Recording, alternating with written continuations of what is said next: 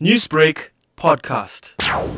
Air India ordered healthy eating for domestic crew members on September 15th to make the ample curves disappear. In 2015, it grounded 130 overweight air hostesses, but the portly ladies dragged Air India to the courts to get their wings back. And many of them did. The new battle of the bulge began just before Aviation Minister Hardeep Puri announced the sale of Air India, which owes $1 billion to some of its very impatient lenders. We have to get the best possible deal, and we have to get it in the shortest time available.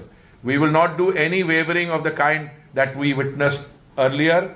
It's a first-rate airline, and I think whoever acquires it will be very fortunate and will, I'm sure, be able to run it according to strong private sector principles. I think that is what is required. But it is Air India which carries extra baggage, thanks to politicians who used it as their private taxi service, said aviation expert Sanat Kaul. Mess which is inside Air India. The management needs to take action against its own system, the unions, the union agreements, and a whole lot of other things. This is not a solution to revive it or to have a strategic sale in it. So that is where I feel this is totally a short-term solution, and there's a need for a long-term solution. Once a fashion statement of India's elite, the airline is dying, and not because of the diet pancakes it is serving to its in-flight crew members, added economist P. Pularao. Very reckless way they bought planes which Air India did not need. In a way, it's kind of sad because Air India was running okay. The sudden merging of the airlines, the sudden buying of $12 billion worth of planes for an airline which didn't need them,